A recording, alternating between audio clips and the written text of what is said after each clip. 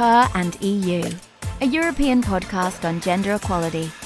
Brought to you by the Martens Centre with Loredana Teodorescu.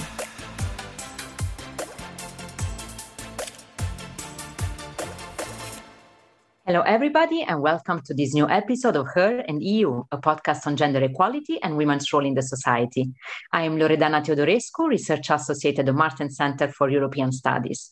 I'm also the head of EU and International Affairs at Istituto Luigi Sturzo in Rome, and the Secretary General of Women in International Security Italy, also known as WISE. Our special guest of today is Dubravka Šuica, Vice President of the Commission for Democracy and Demography, who is currently leading the Commission's work on the Conference on the Future of Europe. The conference gives us an unique opportunity to reflect on the future of Europe and to engage citizens. But is it including women's voices and addressing gender equality? This is precisely what we're going to discuss today with Vice President Šuica. Vice President, thank you so much for being here. Thank you for inviting me. Let me start with your own personal experience as a female politician with an important career at local, national, and European level. You started as first female mayor of Dubrovnik and one of the first ones in your country. Now you are part of the, let's say, the most gender-balanced European Commission ever. So looking back, how being a woman has affected your career? And do you feel that sometimes it has been an obstacle or maybe an advantage? It's very hard to answer this question. Sometimes it was an obstacle, sometimes it was an advantage.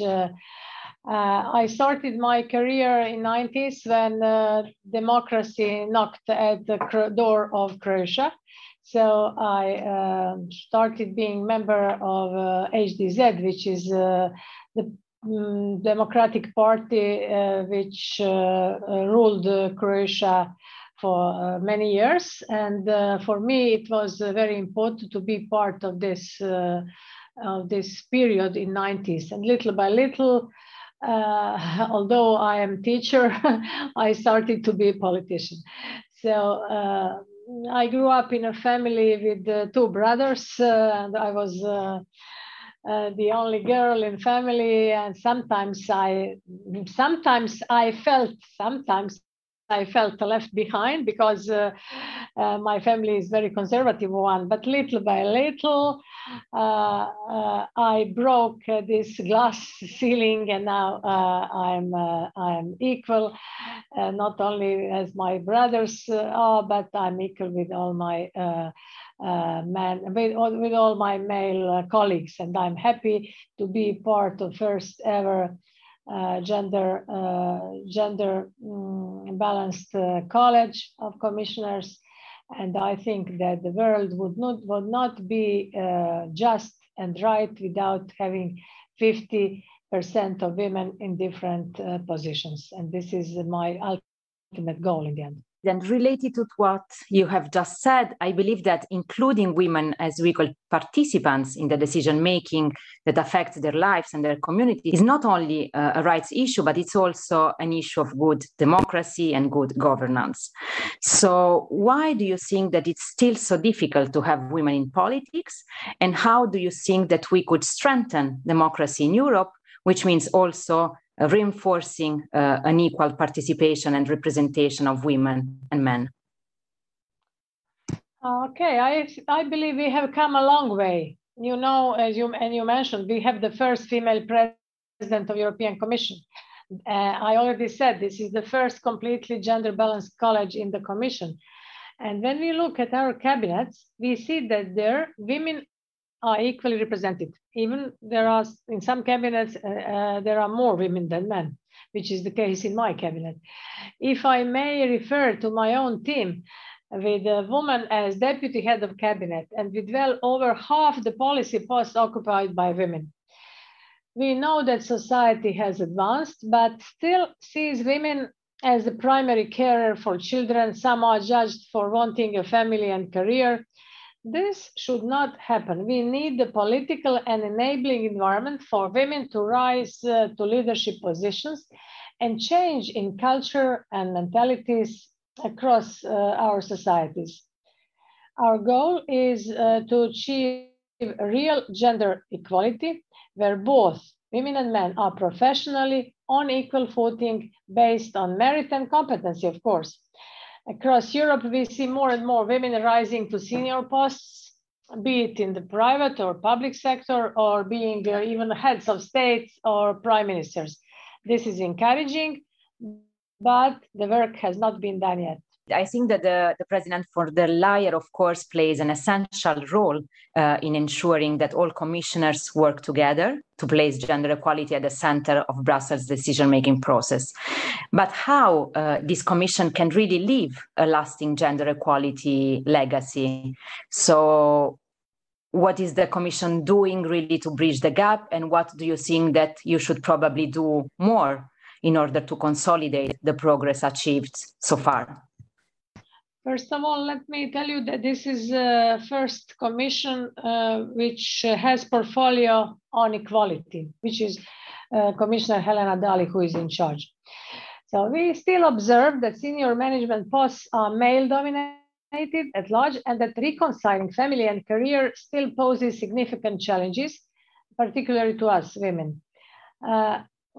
We can look at the example of pandemics, COVID, where women were on the front lines in many ways as care workers, often in the lower income scales, and at the same time caring the family and caring for children and also for older family members. And during the tight lockdown, women worked double and even triple shifts, homeschooling, home day care, in addition to tending to the requirement at work. And this is in addition to this added to the pressure of women. So you have asked about strengthening the representative role of women. I would also address a relevant and important point here: the gender pay gap. 60 years after the signature of the Treaty of Rome, which called for equality between the sexes, women still only earn 72% of their male colleagues' salary in the same position for the same work. Let's put the example. From now on, from 10th of November till the end of the year, we will work without salary. This is to illustrate what I'm talking. I hope that the Equal Pay Directive we proposed earlier this year will bring about much needed change. Adequate and accessible childcare is also an important point, and it can help young families enjoy both a family and professional life, and encourage more women to enter the workforce and move towards the higher echelons of leadership. To this extent, we are presenting a comprehensive care package next year, which will also cover early childhood education. This was announced by President von der Leyen during this year's speech of the Union. I believe we have come already a long way, but we are not yet where we want to be, where I would like us to be, but I remain very optimistic. This is really an important measure, which brings me somehow to the conference on the future of Europe. So do you think that this conference could be also an opportunity to integrate measures for women, so an opportunity to introduce measures to overcome challenges? And I'm asking this also because gender equality is not really included in the 9 topics or priorities identified within the conference, like migration, climate, EU in the world. So what does it mean? Let me reply immediately. It is included because all these randomly selected citizens within the conference are 50-50, 50% men, 50% women. So we included this precondition for the conference. So this conference is a unique occasion for citizens to make their voice heard. We had opened up the first pan-European public space via the multilingual digital platform, where from mountains to islands, citizens can share their ideas for the future of Europe. And I'm convinced that this conference can be successful only if women take ownership and contribute fully. Now it's up to them. to organize different conferences on the ground, on local, regional, and national level. On the European level, there is 50-50.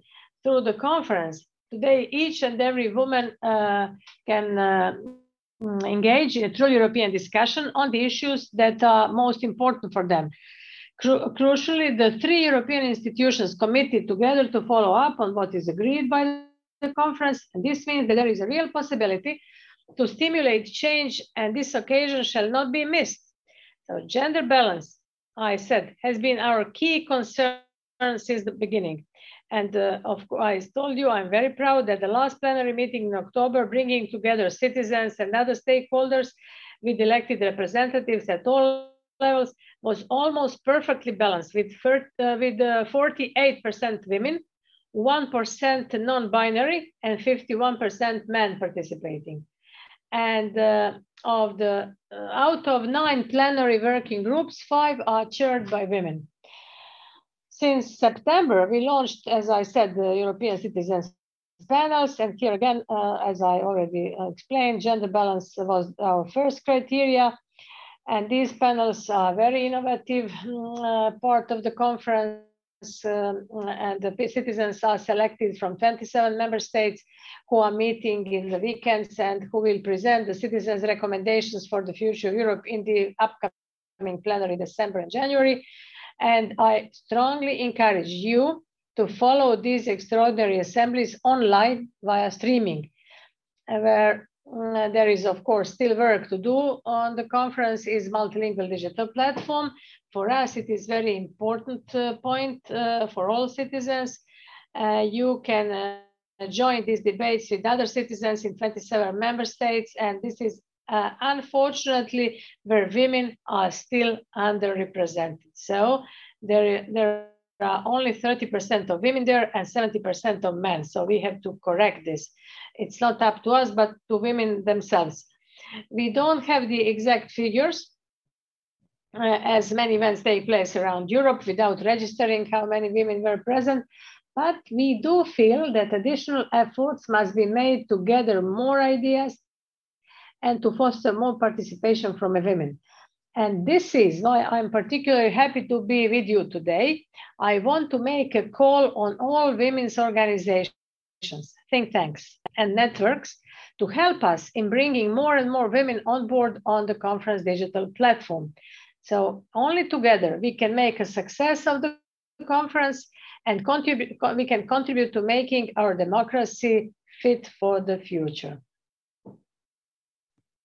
Thank you so much also for this call. I think that the conference can really bring a change and therefore should be really seen as an opportunity by all citizens, men and women, of course. And with that, let me conclude maybe with another personal question. You are today an inspiration for many girls and women. You are engaged in women's issue also as Vice President of the EPP Women since 2012.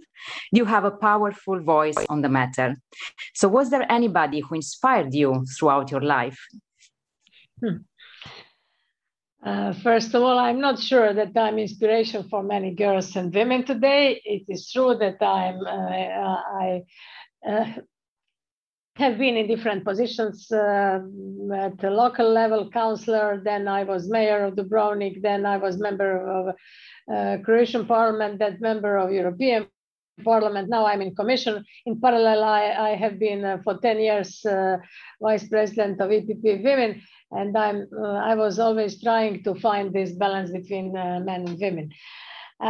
To answer precisely to your last question, who was someone who inspired me, of course, it's always my mother who inspired me and who showed me the path in my life. But of course, there are also many other women who are engaged in different walks of life all over Europe, not only in politics, who can inspire all of us. I think that you play a role model for many women, as you are somehow showing that a political career is possible and you can really break the ceiling glass as you did. So thank you very much. Thank you very much for your time and for this interesting conversation. And thanks to the Martens Center for making this podcast possible. Thank you all for listening. And we will be back soon with a new episode of Her and EU. So stay tuned. That was today's episode of Her and EU. Subscribe to our podcast for more.